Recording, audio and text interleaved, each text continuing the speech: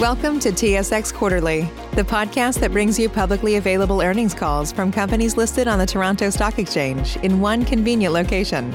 Gone are the days of looking through confusing websites. You'll find the important information right here. Enjoy the call.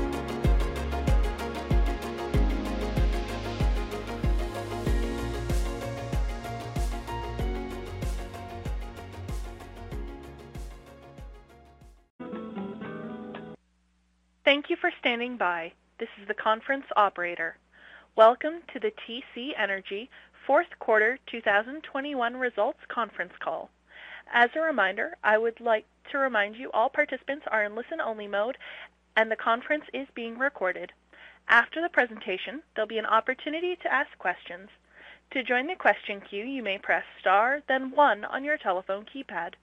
Should you need assistance during the conference call, you may signal an operator by pressing star and 0. I would now like to turn the conference over to David Moneta, Vice President, Investor Relations. Please go ahead.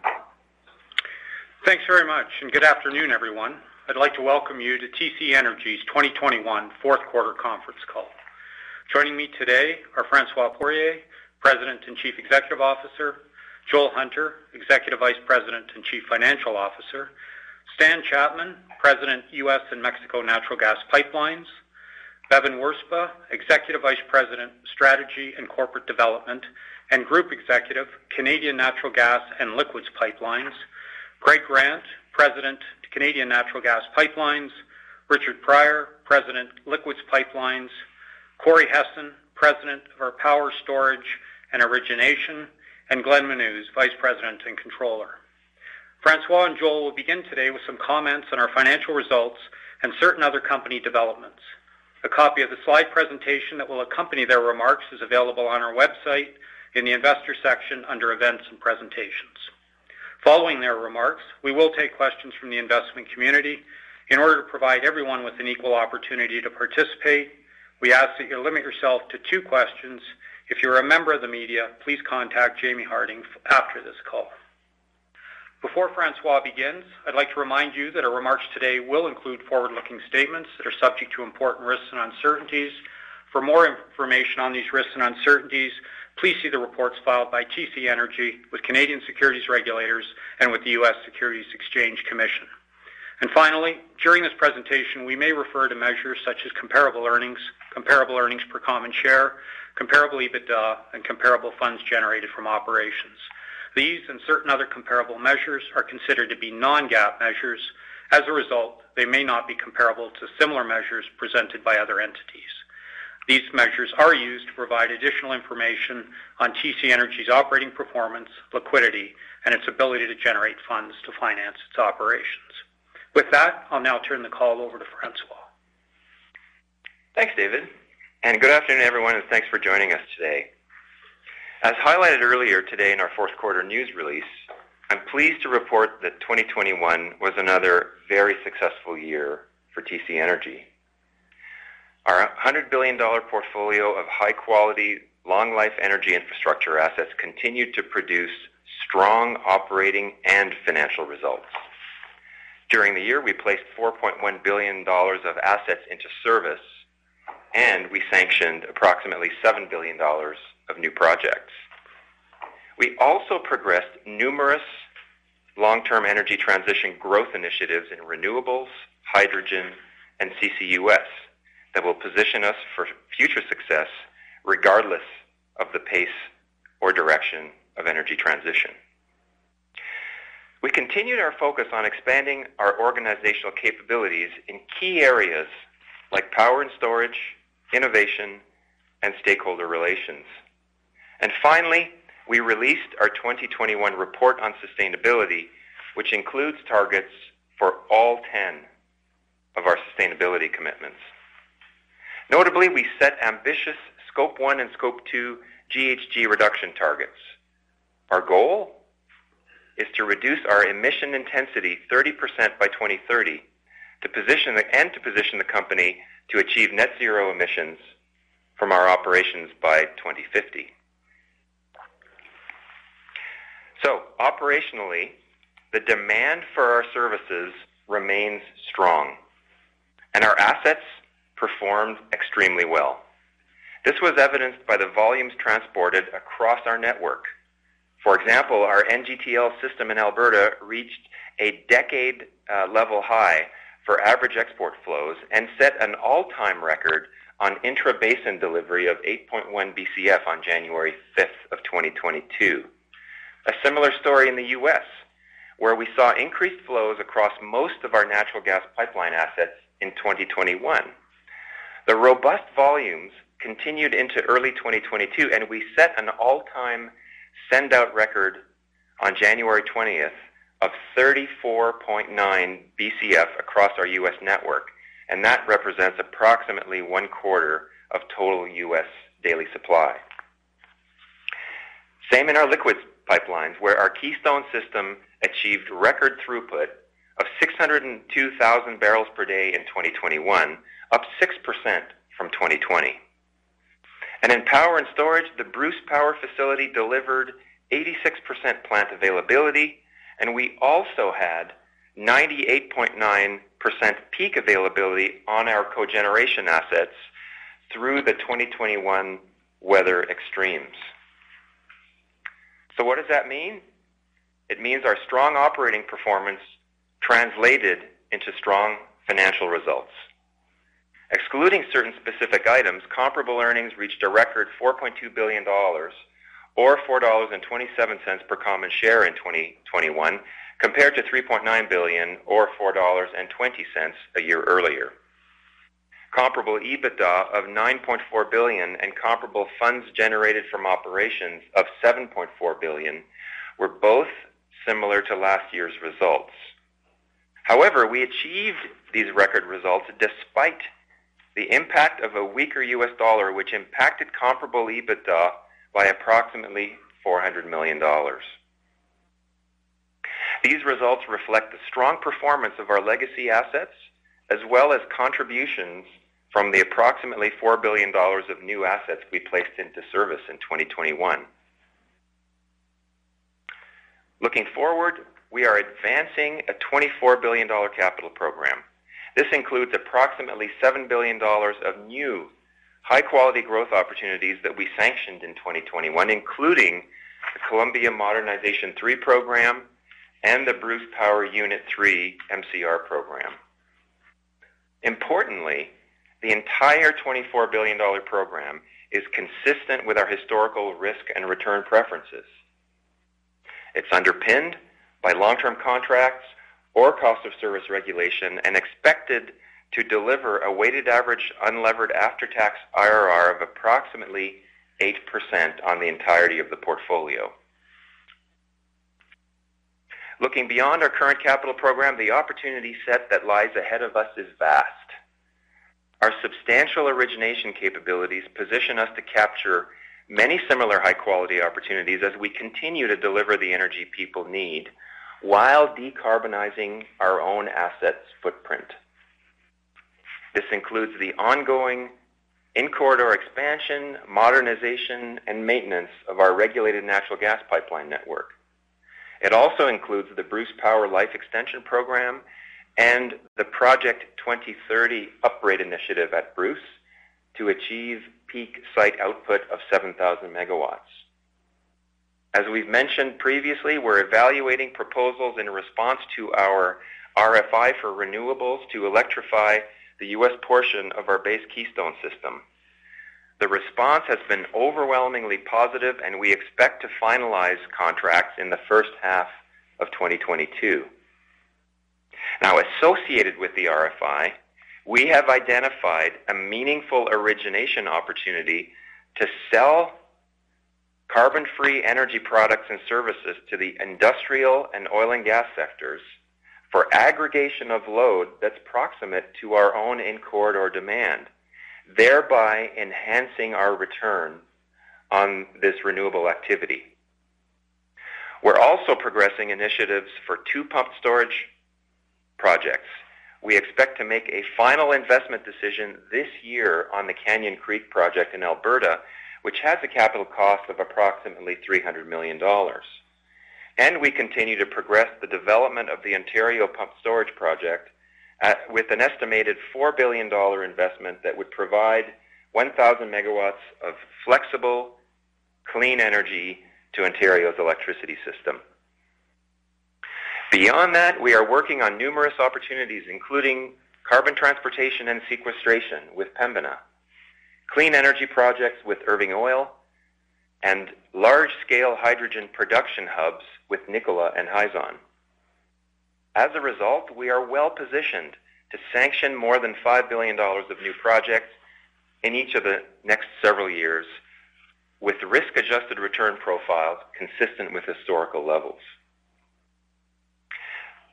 Looking forward, our $24 billion secured capital program gives us line of sight to an average annual growth rate in EBITDA of 5% through 2026. This outlook reflects our current portfolio of high-quality, long-life assets and secured projects expected to enter into service in that period of time. Having said that, we continue to see the potential for incremental growth to the extent we're able to originate and place into service additional in-corridor projects, secure capital-light opportunities, and realize further cost savings. So based on the strength of our financial performance and our promising outlook for the future, TC Energy's Board of Directors declared a first quarter 2022 dividend of 90 cents per common share, which is equivalent to $3.60 per share on an annual basis. This represents a 3.4% increase over the amount declared in 2021 and is the 22nd consecutive year that our board has raised the dividend.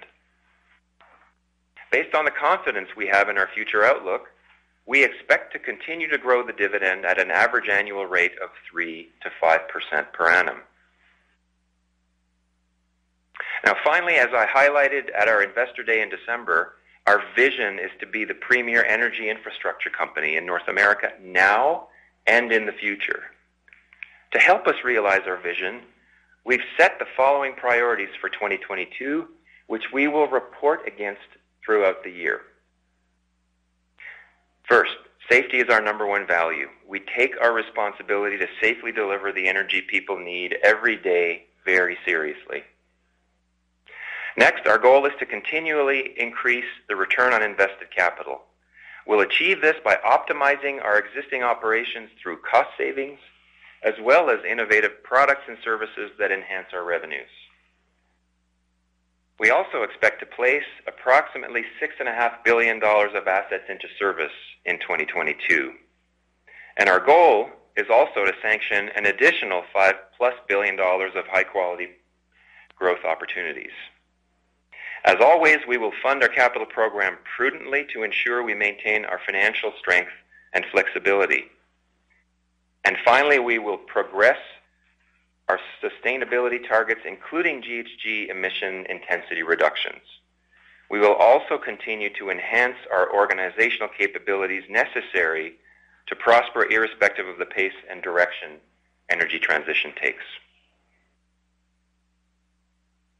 Before I turn the call over to Joel, I'd like to mention a few recent management changes.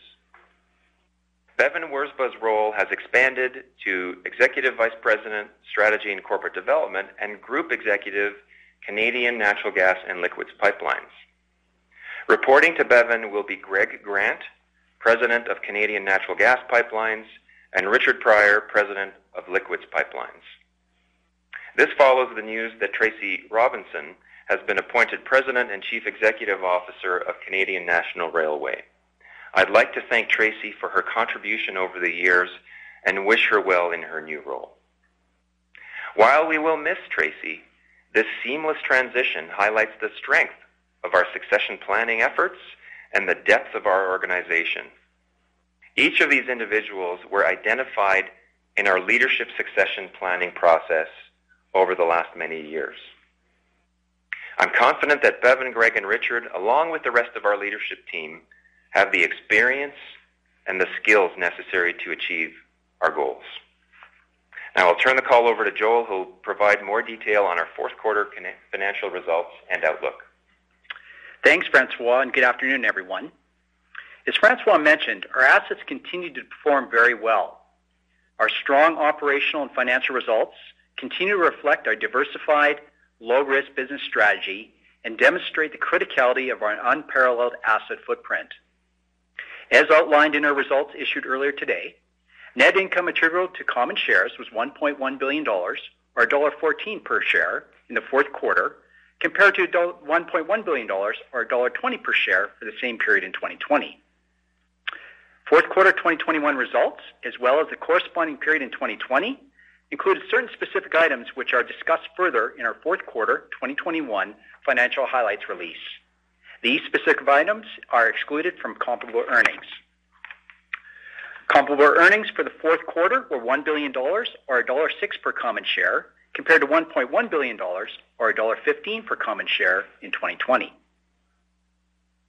In the fourth quarter, comparable EBITDA from our 5 operating segments of $2.4 billion was 3% higher compared to $2.3 billion earned during the same period in 2020, despite currency translation headwinds. Detailed variance explanations for each business unit can be found in our financial highlights release, so I'll just comment on a few principal changes year over year. U.S. Gas Pipelines comparable EBITDA increased compared to fourth quarter 2020, primarily due to higher earnings from Columbia Gas as a result of increased transportation rates effective February 1st, 2021. Liquids Pipelines comparable EBITDA declined mainly due to lower volumes on the U.S. Gulf Coast section of the Keystone Pipeline system. For all our businesses with U.S. dollar-denominated income, including U.S. and Mexico gas pipelines and parts of liquids pipelines, EBITDA was translated into Canadian dollars using an average exchange rate of 1.26 in fourth quarter 2021, compared to 1.30 for the same period in 2020. Therefore, while our overall U.S. dollar-denominated comparable EBITDA increased in the fourth quarter, the year-over-year weakening of the U.S. dollar was a considerable drag on comparative 2021 Canadian dollar reported EBITDA. Now that said, the corresponding impact on comparable earnings was not significant, as our U.S. dollar-denominated revenue streams are, in part, naturally hedged, with the residual exposure actively managed on a rolling 3-year forward basis. I will now speak to a few of the primary variances below EBITDA. Interest expense included in comparable earnings was higher year over year, largely due to the cessation of capitalized interest for the Keystone XL pipeline project and long-term debt issuances, partially offset by the foreign exchange impact from a weaker U.S. dollar on translation of U.S. dollar-denominated interest.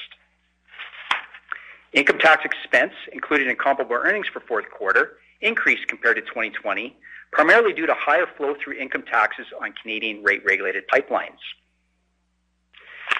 During the fourth quarter, comparable funds generated from operations were $2.1 billion, bringing the total to $7.4 billion for the year. As we exited 2021, our liquidity position remains strong. We continue to have access to capital markets on compelling terms and remain focused on bolstering our financial position over time. Looking forward, this graphic illustrates our forecasted sources and uses of funds for 2022 through 2024. Starting in the left column, our total requirements over the 3 years are projected to be approximately $25.5 billion, reflecting capital expenditures, including maintenance capital, of $14.5 billion and dividends of $11 billion. The second column highlights expected internally generated cash flow of $22.5 billion, leaving a residual need of approximately $3 billion depicted in the 2 far-right columns that we expect to fund through a combination of cash on hand, commercial paper, incremental debt, hybrids, and Keystone XL project recoveries. Turning now to our outlook for 2022. Additional information is contained in our 2021 annual management's discussion and analysis. Overall, we expect 2022 comparable EBITDA to be modestly higher than 2021. Canadian Natural Gas Pipelines EBITDA is anticipated to be higher, mainly due to the continued growth in the NGTL system, partially offset by the reduction of flow-through depreciation on the Canadian Mainline, as one segment was fully depreciated in 2021. As a reminder, we believe earnings are a more appropriate measure than EBITDA when assessing financial performance for our Canadian gas business. U.S. Natural Gas Pipelines EBITDA is expected to be consistent, primarily due to an anticipated increase in transportation rates on ANR, subject to the outcome of the Section 4 rate case filed with the FERC, as well as expansion projects on ANR and Columbia Gulf. These positive developments are expected to be partially offset by higher operational costs and property taxes. In Mexico, we expect EBITDA to be higher year over year due to increased contributions from the Villa de Reyes pipeline expected to be phased into service throughout the year. In liquids, EBITDA is anticipated to be lower due to continued challenging market conditions impacting volumes on the U.S. Gulf Coast section of the Keystone Pipeline System and decreased margins in the liquids marketing business. Comparable EBITDA for the power and storage segment is expected to be generally consistent with 2021. We anticipate Bruce Power equity income will be similar in 2022 as the impact of its contract price increase for the Unit 3 MCR program is expected to be offset by greater non-MCR planned outage days and operating costs. Bruce Power availability, excluding Unit 6, which continues its MCR program, is expected to be in the low 80% range in 2022. Other items impacting earnings include a lower average foreign exchange hedge rate on our 2022 U.S. dollar-denominated comparable earnings, along with higher anticipated interest expense on long-term debt issuances net of maturities. In 2022, our forecasted U.S. dollar income is largely hedged at 126 compared to 135 in 2021. Excluding Canadian rate-regulated pipelines, where income taxes are a flow-through item and thus quite variable, along with equity AFUDC income in U.S. gas pipelines, we expect our 2022 full-year normalized tax rate to be in the mid to high teens. Our exposure to interest rates and commodity price variability remains quite limited in our diversified portfolio, given approximately 95% of our EBITDA comes from contracted and regulated assets, which include various flow-through and sharing mechanisms. As a result, we expect our 2022 comparable earnings per share to be consistent with our record results in 2021. Now, in terms of capital spending, we expect to invest approximately $6.5 billion in 2022 on growth projects, maintenance capital, and contributions to equity investments, with a majority earmarked for NGTL system expansions, U.S. natural gas pipelines projects, the Bruce Power Life Extension Program, and normal course maintenance capital.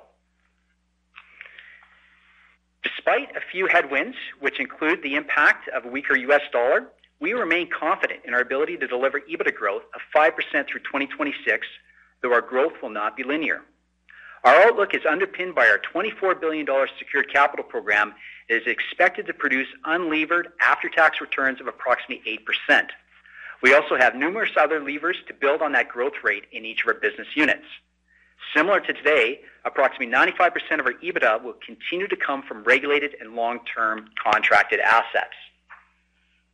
So in closing, our strong operational and financial results continue to reflect our diversified, low-risk business strategy and demonstrate the criticality of our unparalleled asset footprint. Our enduring business model, financial flexibility, organizational capabilities, and extensive portfolio of assets position us to capitalize on a vast opportunity set which will continue to allow us to serve today's needs in the evolving energy mix of the future. Now, looking forward, we're well equipped to fund our current capital program with a combination of internally generated cash flow and debt capacity, which will allow us to maintain our solid financial position and flexibility. Our expected growth in EBITDA of 5% or more will provide us with the ability to enhance our already conservative payout ratios, moderate our leverage, and continue to deliver superior long-term total shareholder returns. That's the end of my prepared remarks. I will now turn the call back over to David for the Q&A. Thanks, Joel. Just a reminder, before I turn it over to the conference coordinator for questions from the investment community, we ask that you limit yourself to 2 questions. With that, I'll turn it back to the conference coordinator. Thank you. We will now begin the question and answer session. To join the question queue, you may press star, then 1 on your telephone keypad. You will hear a tone acknowledging your request. If you are using a speakerphone, please pick up your handset before pressing any keys. To withdraw your question, please press star, then 2. We will pause for a moment as callers join the queue.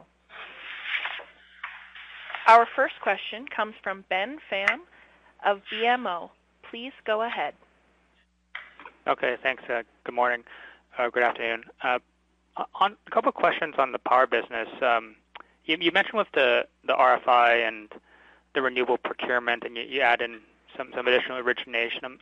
I'm wondering how does that result in higher returns and impact on your EBITDA? Is that only under the assumption that TRAPS invests as equity alongside these power companies? Thanks, Ben. It's Francois. I'll kick this off, and I'll ask Corey to provide a little bit of additional detail. By virtue of our ability to aggregate load in the area of our pump stations on the base Keystone system, number one, we can create economies of scale from being able to deliver power at a lower cost for everyone's benefit.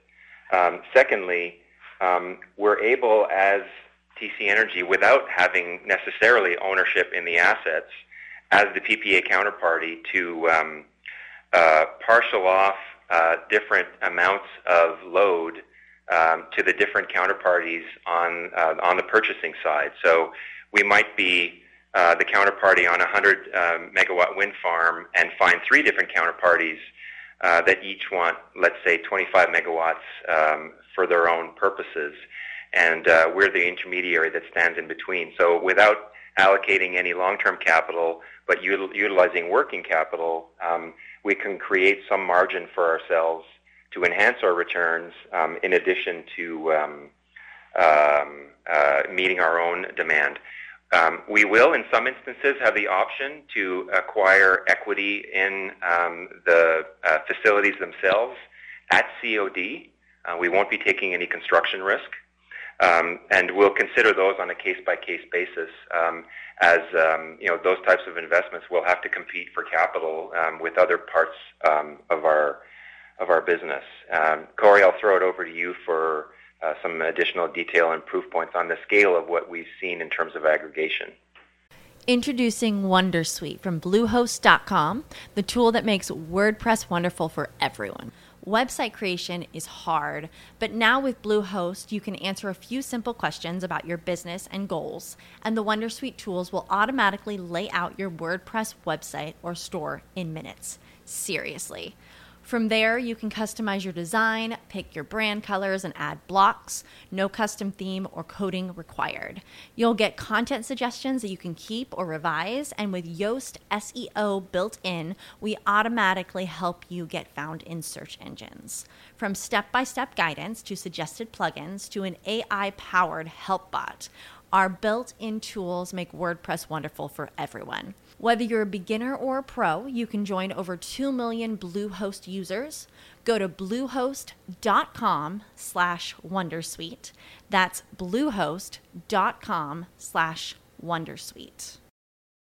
You can probably treat yourself to an ad-free upgrade, or at least grab an extra latte after getting a Chime checking account with features like fee-free overdraft up to $200 with SpotMe. No minimum balance requirements and no monthly fees. Open your account in minutes at chime.com/goals24. That's chime.com/goals24. Chime feels like progress. Banking services and debit card provided by the Bancorp Bank N.A. or Stride Bank N.A. members FDIC. SpotMe eligibility requirements and overdraft limits apply. Hi, Ben. It's Corey here. Thanks for the question. Just 2 points to make real briefly. Number one of the most expensive parts of the process of development for renewable assets, as you know, is to find and contract with customers. And because we have those customers already in corridor, we're able to reduce our costs pretty dramatically as we think about reaching those customers and closing out transaction opportunities for us, and also helping our customers on their decarbonization journey. The second proof point that I'd sort of lay out to you there is, because we are in this sector, in the industrial sector, many of our customers already have long-standing relationships with us, so we understand the T's and C's and some of the other unique parts of their business that's going to make the transactions move a little bit more smoothly. And just as a proof point, right now we have approximately 1.3 gigawatts of offtake secured in LOI stage, and we are now in definitive negotiations with those counterparties, in addition to the internal load that we've already worked on. Okay, I got it. So is So at some extent, it's similar to some of the contracts in Alberta that we've been seeing you engage in. Is that correct? Yes. Okay. And then my follow-up, is there anything you need to do on the power marketing side, I mean, in terms of expanding it, or can you run everything out of Alberta? Hey, Ben, it's Corey again. We currently and have historically done our power marketing out of both Alberta and Houston to service our Canadian and U.S. customers. Those should be plenty sufficient for our continued operations moving forward and continuing to service the load that we have internally with our existing customers. Okay, great. That's very helpful. Thank you. Thanks, Ben. Our next question comes from Linda Ezergailis of TD Securities. Please go ahead. Thank you. Just wondering if you could help me understand the status of any white space in your business, an update on where it is in your pipeline network, and how might any sort of increasing costs on the operating side kind of offset from a margin perspective how much lift we might see in the next couple of years as that white space fills up? Thanks, Linda. I'll ask Joel to take the inflation part of that question first, and then I'll come back around to white spaces. So thanks, Linda, for the question. With regard to inflation, because we get asked this a lot, the key takeaway is that the impact of inflation remains quite limited. And that's a result of, 95% of our EBITDA is underpinned, obviously, by, contracted and regulated assets. And this obviously includes various, flow-through and cost-sharing mechanisms. So what we see is that about 20% of our operating costs would be, subject to inflation in the near term. And so a key sensitivity to use is for every 100 basis point change in the inflation rate. It results in approximately less than $10 million pre-tax impact to our bottom line. And as to the second part of your question, Linda, so what you hear from Joel is that we have very little exposure to inflation in terms of our operating costs. In terms of white spaces, I think if you look at our natural gas pipeline footprint, for example, we have plenty of in-corridor growth that will be derived from our leading position in the WCSB and the Appalachian basins. We don't see a great imperative for us to be looking to serve other basins. Those are the two basins, for example, through COVID and some of the demand destruction that occurred that performed very well throughout that period of time. So we're very confident in those basins' ability to deliver. On the power side, I think you'll see us growing our contractual position and our long-term capital investments in the U.S. We have a terrific footprint and opportunity to electrify our own consumption on the gas pipeline side. The regulatory construct in the U.S. is more conducive to us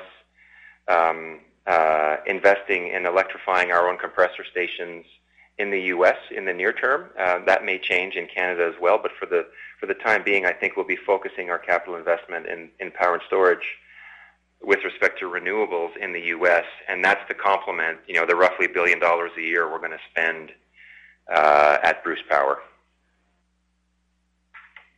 Thank you. And just as a quick follow-up on your Ontario pump storage opportunity, have there been any recent discussions with anyone or any activity on that front, or might there be a bit of a pause this year given the pending provincial and municipal elections that we'll be seeing in Ontario? Hi, Linda. It's Corey again. We are in process in the province. We are working on a number of major fronts. We have begun discussions with the ISO in accordance with Phase 2 of their phased assessment process, and we are working with the DND with continued site assessment work in Meaford. And then finally, we are working with our other Indigenous stakeholders and partners, such as the SON, to finalize our partnership going forward on this project. Our next question comes from Robert Kwan of RBC Capital Markets. Please go ahead. Great. Good afternoon. If I can just ask about your capital allocation around the balance sheet and leverage, and you talked about your balance sheet as being a strategic enabler for either large projects or acquisitions. And I'm just wondering, how do you envision getting there as you think about the likelihood, or at least that you're putting forward, of bringing in $5+ billion of new projects a year in terms of getting to that position where you can use that balance sheet opportunistically? Is it either or do you see other levers you can pull to get to whatever that target might be? I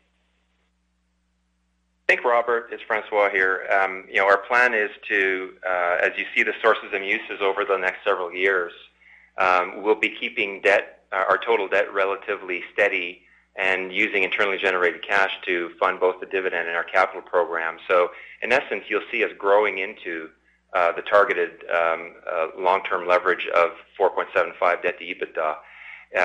Looking at the materials we presented at our Investor Day, and ascribing an average 5% EBITDA growth over that period of time, we'd get well below 4.75 by the end of that 5-year period. But we did also say that we expect to be able to sanction additional projects as we go. I cannot tell you that there's a specific number at which we'll say, okay, we've got dry powder, and when an opportunity comes along, we'll be able to act on it.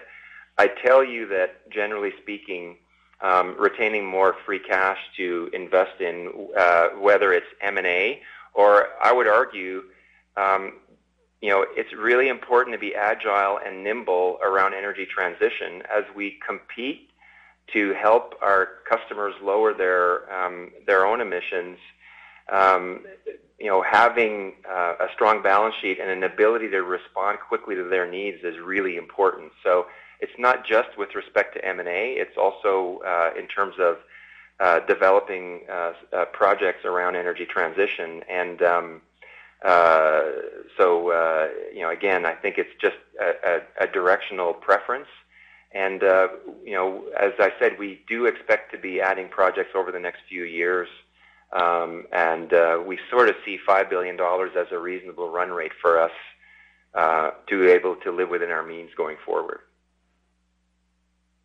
That's great. If I can finish with a topic related to the reselling of power and that being looking like an asset-light strategy. Just wondering, is that a specific strategy to this business? Or when you pair it with your 2022 priority of improving the return on invested capital, is this a strategy that you might consider more broadly, whether that's something like monetizing portions of your existing assets but remaining the operator and, say, taking back management and other fees? I think that's a great observation, Robert. When it comes to the decisions we'll make in the future around investing equity in some of the renewable projects that we're sanctioning, those projects are going to have to compete with other uses of capital within our capital stack. So, looking to aggregate and parcel out and gen to load match load for third parties is a way for us to improve our returns and take a little bit of an asset-light approach. If you look at what we're doing in Mexico, if you look at what we're doing with our liquids business, we've got capital in the ground, in VDR, achieving completion this year, with the southern portion of our Keystone system from Cushing down to the Gulf Coast. The capital's already been deployed, and our job now is actually to increase the utilization through commercial means and marketing means as well. So if we're able to do that, we are going to be able to improve the return on invested capital on the existing capital that's been invested. And, that's a theme that we're going to be focusing on over the next couple of years to help us across all of the different metrics, improve our leverage, retain more cash, and invest in energy transition. Our next question comes from Robert Catellier of CIBC Capital Markets. Please go ahead. Yes, I'd like for you to walk me through the strategy and pricing the next phase of the Bruce MCR. On the one hand, you've highlighted the COVID-19 impact on cost and schedule contingency for Unit 6, but you're also seeking recovery for the force majeure provisions. What level of certainty do you have for recovery of those costs that gives you the confidence in the final cost and schedule estimate you submitted for Unit 3, and same thing for the preliminary cost submitted for Unit 4? Hi, Robert. It's Corey. As we think about Bruce Power, I think about it as definitely being, the poster child for our high-quality, long-lived assets. And so when we go through the process of the MCRs, we use a very systematic approach to determining each one of those factors. We work closely with all of our stakeholders, including the ISO, to make sure that we are adequately evaluating each phase of the MCRs and making sure that we are inclusive of all reasonable outcomes and costs that will be part of that. I feel like our relationship with the ISO and the stakeholders is quite good, and we have included each component of the risks that were presented as a function of COVID as part of that going forward. Now, that being said, the folks at Bruce Power have done a great job of being able to plan well in advance. This isn't a process that just kicked off last year in December. It's actually a process that takes many years, and most of the work that went into this has been a long time coming. So I feel like we're in the right spot. We'll be in the right spot for the next years to come, and we have a really strong relationship with the ISO to ensure that the citizens of Ontario receive the most fairly priced, carbon-free electrons available to them. Corey, if you might also help Robert with the status of Unit 6, where we are with respect to cost and schedule, and the status of the force majeure applications that we made at the beginning of COVID. Yeah, thanks, Francois. First, we are on schedule and on budget for Unit 6. We expect that to come in on schedule in 2023 as per plan. And with regards to the force majeure submittals, those are being tabulated, and we keep very close records of all of the impacts, and then we submit those to the ISO in accordance with the terms and conditions of the BIPRIA. So there'll be more to come on that in the coming months as we sort of exit this phase of the project. But right now, I would reinforce we are on schedule and on budget for Unit 6. Okay, that's helpful. That answers it. And just maybe a quick one on the finance side for Joel. Just want to understand the status of the ATM, which I believe that program has expired, and whether or not you have any plans to renew it. Thanks, Robert. Yeah, we have no plans to renew it. We put the ATM in place originally for Keystone XL, and we just left it there. We have not used it, but it will expire, and we have no intentions to replace it. Our next question comes from Jeremy Tonet of J.P. Morgan. Please go ahead. Hi, this is Stephen McGee stepping in for Jeremy. Really only one question from me, guys. Early last month, we took a closer look at the Bakken, and we found that with increasing GORs and reduced flaring, NBPL is running near full nameplate capacity, at least on a heat content perspective. And seeing as how ethane rejection extraction dynamics play a larger role on egress, just kind of wanted to get your thoughts on the NBPL pipeline, basin egress, and just general views on the basin. So thank you. Stephen, this is Stan. I could address that, and you kind of hit some of the high points already. Bakken production is now pushing close to 3 BCF a day, which is what it was prior to the pandemic. And if you look at the mix between Bakken volumes versus Canadian volumes coming into the Northern Border system, it's about that 72% Bakken weighted, which is the highest ratio it's been in the past 3, 4, 5 years or so. We have seen an increase in processing and ethane extraction capacity in the region, which is not unexpected given the fact that ethane prices are somewhere in the 40 cent a gallon right now range. So, given all that, given the fact that production is up, flaring is down, we're actually very bullish on the need for there to be additional takeaway capacity out of the Bakken, probably to the tune of about a half a BCF a day, give or take. And again, been actively engaged with the Bakken producers. We think our Bison pipeline is uniquely situated for a takeaway solution. And don't be surprised if you see something coming out along those lines later this spring with respect to an open season. Got it. Appreciate it. Thank you, guys. Thanks, David. Our next question comes from Rob Hope of Scotiabank. Please go ahead. Afternoon, everyone. Want to circle back on the renewable power energy transition business. Where do you see TC Energy's optimal place to enter the development process there? Do you think it is the expectation that moving forward you'll want to focus on that asset light like you're doing in the middle part of the U.S., or could we see more of a historical development focus similar to what you're doing in Ontario and Alberta? Hey, Rob, it's Corey. I think that the answer to your question is yes. I think we would take an all-of-the-above strategy, really more focused on the jurisdiction that the opportunity presents and the customers that we are trying to serve. So you see us with an early-stage development with some of our renewable assets, specifically Canyon Creek or Meaford Pump Storage in Ontario, because of a number of different reasons, not the least of which is our assets in that particular jurisdiction. In the United States, I would think about it through the following lens, and that is the market has a great number of organizations that are very good at early stage development, and it would be difficult for TC Energy to replicate those development skills.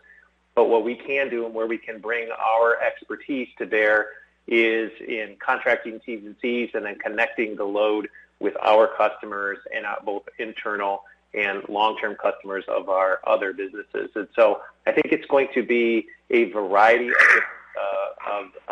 of different choices there, but we do believe that we will own assets or portions of assets over time, and there will be assets where we will take the asset-light approach as it meets our needs in that jurisdiction. Great, appreciate it, color. And then as a follow-up, and maybe a little early just given where we are in the year, if the annual goal is to sanction $5 billion worth of projects, as we look out to 2022, what buckets or business lines are you seeing the greatest opportunities, and how much do you have high visibility that you'll be able to get into the secured bucket in 2022? Rob, it's Francois. I'll take that one.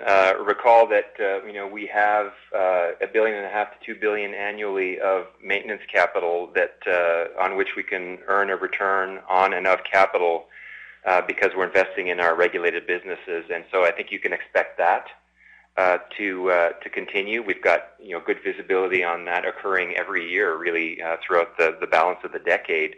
And then it's well diversified across our various jurisdictions. I think you can expect $1 billion plus of new projects in our gas franchises, combined between Canada and the U.S., simply around electrification of our own assets, reducing our own emissions, and meeting natural gas demand growth. I think one of the things I talked about in my prepared remarks is that, the evidence and the facts indicate that demand for natural gas in North America continues to grow, and we've benefited from that. So, and then in our power business, we've talked about the RFI process and the fact that we're aggregating incremental load, and we're going to do some gen to load matching. And the opportunities for Canyon Creek, we'll be looking at sanctioning that $300 million project this year, as well as a number of other smaller projects in different parts of the company. So it's spread around a little bit, which is good. We feel comfortable about the fact that we're not heavily reliant on any of our businesses to actually deliver that $5 billion per year. Having said that, we have a couple of large, sizable opportunities out there for us to sanction, potentially a phase 2 of CGL, the Ontario Pump Storage Project of $4 billion, And then, of course, our efforts in Mexico, working with in partnership with the CFE to potentially sanction additional infrastructure. So, we've got lots of small in-corridor opportunities across our entire footprint that when you add them together, that $5 billion is pretty visible, and then some larger opportunities on top of that. When you need mealtime inspiration, it's worth shopping Kroger, where you'll find over 30,000 mouth-watering choices that excite your inner foodie. And no matter what tasty choice you make, you'll enjoy our everyday low prices, plus extra ways to save, like digital coupons worth over $600 each week. You can also save up to $1 off per gallon at the pump with fuel points. More savings and more inspiring flavors make shopping Kroger worth it every time. Kroger, fresh for everyone. Fuel restrictions apply. Our next question comes from Praneeth Satish of Wells Fargo. Please go ahead. Thanks. Good afternoon. On the ANR rate case, it looks like the requested ROE is 16%, if I'm seeing it correctly. Just wondering how much of that is based on the regulatory environment and the increase in perceived risk. I guess, what are the factors behind that number, as I think it's a bit higher than normal? Yeah, Praneeth, this is Stan. Actually, when we look at our proxy group, it's in the upper third range, so it's in that higher tier, but that does reflect the fact that all things equal, amongst our proxy group, ANR has a little bit more exposure to producers and therefore commodity prices, and probably has a little bit more exposure to gas-on-gas competition with respect to deliveries of volumes into the mid-continent area. So not an outlier by any stretch, but it is in that upper third tier of our proxy group. Got it. And then in terms of the bridge loan that's being provided to Coastal GasLink, can you comment on the time frame for when that would be repaid? And I guess I'm just wondering why you elected to provide funding yourself versus using additional bank debt. And then maybe also if you could give us an update on the status of Coastal GasLink, that would be great. So, Praneeth, I'll start with that. It's Joel here, then I'll turn it over to Bevan. As we mentioned before, the $3.3 billion bridge loan is just to, prove that there's sufficiency of funding for the project, as we've highlighted back in Q3. We view it as being temporary to the extent that we can actually get an increase in guarantees so that we can then subsequently increase the credit facility that we have at CGL at this point in time. So once again, we view it as being temporary, the $3.3 billion. And as we've highlighted, we do earn a market return if we do lend funds into CGL. At year end, there was $238 million, I believe, outstanding on that $3.3 billion facility. So it will be in place until we get an increase in the credit facility, and then whatever is needed to bridge the funding, if you will, to the project completion will be determined. Yeah, Praneeth, this is Bevan. We're making great progress in the field on the right-of-way. At the beginning of the year, we're nearly at 60% complete in the field. What is really clear to us is that the fundamentals that underpin the need for Coastal GasLink and the LNG Canada LNG facility have the needs for those projects have never been more robust, and so we've been working very closely with our customers, LNGC Canada, and also with our equity partners to position the project for a safe execution and be ahead of the LNG facility. So discussions are ongoing, and we're making great progress. So happy with the direction that the project's taken. Our next question comes from Michael Lapides of Goldman Sachs. Please go ahead. Yeah, hey guys, thank you for taking my questions. Just curious, on Coastal GasLink, should we think about the potential cost increase as being a significant or material number, or is the disclosure you're giving of, hey, there's going to be costs, but it's not going to be in the billions of dollars range? And if it is a pretty sizable number, call it, I don't know, anything north of $1 billion, how does that impact the return you guys would earn on the project? Yeah, Michael, this is Bevan again. Our shared objective with our customers is to deliver the pipeline safely and get it in ahead of the LNG plant that's being constructed right now. The most complex parts of the project in terms of the civil works are behind us. we're advancing very carefully with our contracting plans. So the balance of the project, we see very strong line of sight to being able to be executed in a manner that mitigates the risks that are ahead. I'm not saying that those risks don't exist, but we have plans in place to ensure that we can deliver the project for our customer. Got it. And what's the process? The annual report disclosure in your press release today kind of talked about how there was kind of an ongoing negotiation or dispute over, I think it was cost and timeline. I don't remember off the top of my head. What's the formal process for that getting resolved? Is it just a negotiation? Is it arbitration or some other methodology? Yeah, we're in very constructive dialogue with LNGC right now, and that is just a process of commercial discussions with our customers to ensure that we maintain that alignment going forward on the project.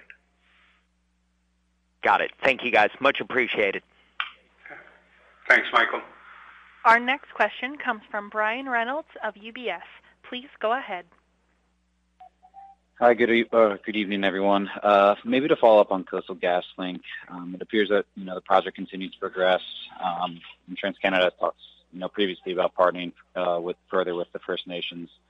First part of my question is TransCanada still interested in divesting some of the equity ownership? And two, what would the First Nations like to see before committing to become an equity partner? Thanks. Yeah, thanks, Brian. This is Bevan again.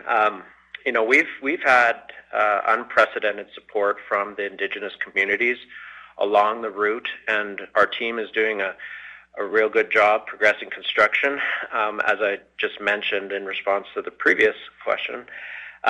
And we've got 20 agreements successfully implemented with the nations along the right-of-way, and we're still moving forward and progressing our negotiations around bringing in Indigenous communities in an equity participation mode. The reason for that is, we share the same values as our Indigenous partners, and we believe working alongside them in an equity participation role is the right thing to do for the project. Great, thanks. And maybe just to follow up on capital allocation and some balance sheet, as I talked about previously. The slide that you guys provided kind of implies, a couple billion, need in debt issuances over the coming years through 2025. Just kind of curious, post 2025, should we see a free cash flow inflection after dividends? And then maybe just on the KXL recoveries, could you provide, is there currently a reserve on the balance sheet as a contingent asset, or just kind of curious if you could provide a quantifiable range of, potential expected outcomes? Thanks. We'll get Glenn to start on the second of those questions, and then Francois will take the first part of that. Go ahead, Glenn. Thanks, Brian. As far as the contractual recoveries on KXL, they are sitting on our balance sheet as an asset, as a receivable, and we will realize those under the terms. And with respect to inflection points, I think at the moment our view of our desired steady state for our balance sheet metrics is a debt to EBITDA of 4.75. And, it's also important for us to be living within our means. And so we think of that as a run rate of capital expenditures of $5 billion a year after, servicing our dividends from our free cash.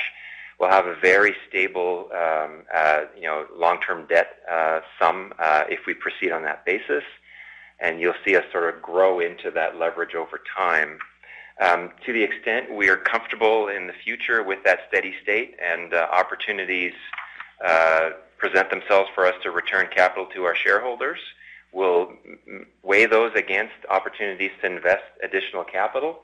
I can tell you right now we are very bullish on the opportunity set that's in front of us. As we've said before, we believe we can maintain our risk preferences and our historical rates of return, even in allocating capital to energy transition. And if we're able to do that, we think we are creating value for our shareholders and would be very comfortable allocating that capital at that point in time. Ladies and gentlemen, this concludes the question and answer session. If there are any further questions, please contact Investor Relations at TC Energy. I will now turn the call over to Francois Poirier. Please go ahead, Mr. Poirier.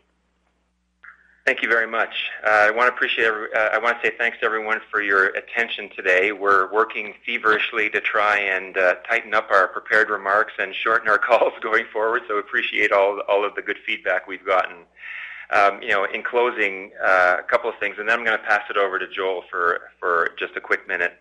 Firstly, we will continue our disciplined approach around capital allocation and adhere to our risk preferences. We see no reason for us to be relaxing our risk preferences to be able to allocate our $5 billion a year of free cash flow.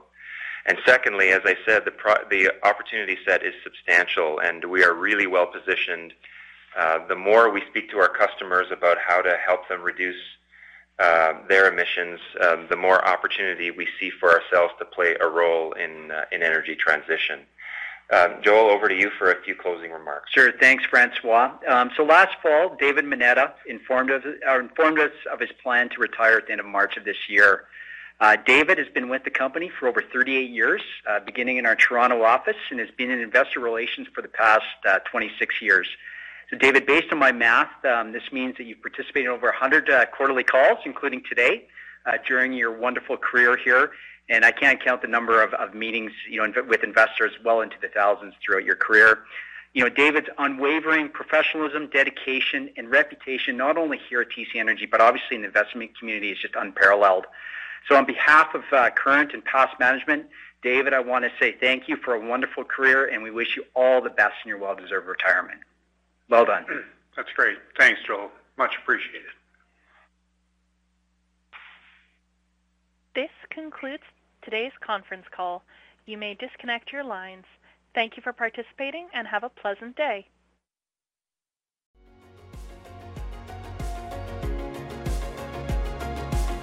Thank you for listening to TSX Quarterly. If you enjoyed the cast, remember to leave a good rating.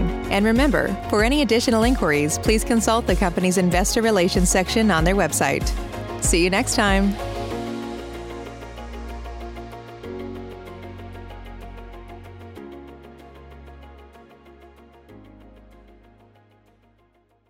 With Chime's secure credit card, you can start improving your credit scores with everyday purchases and regular on-time payments. Get started at Chime.com/build. The Chime Credit Builder Visa Credit Card is issued by Bancorp Bank N.A. or Stride Bank N.A. Members FDIC. Results may vary. See Chime.com for details. Terms and conditions apply. Go to Chime.com/disclosures for details. When you need mealtime inspiration, it's worth shopping Kroger, where you'll find over 30,000 mouth-watering choices that excite your inner foodie. And no matter what tasty choice you make, you'll enjoy our everyday low prices, plus extra ways to save, like digital coupons worth over $600 each week. You can also save up to $1 off per gallon at the pump with fuel points. More savings and more inspiring flavors make shopping Kroger worth it every time. Kroger, fresh for everyone. Fuel restrictions apply.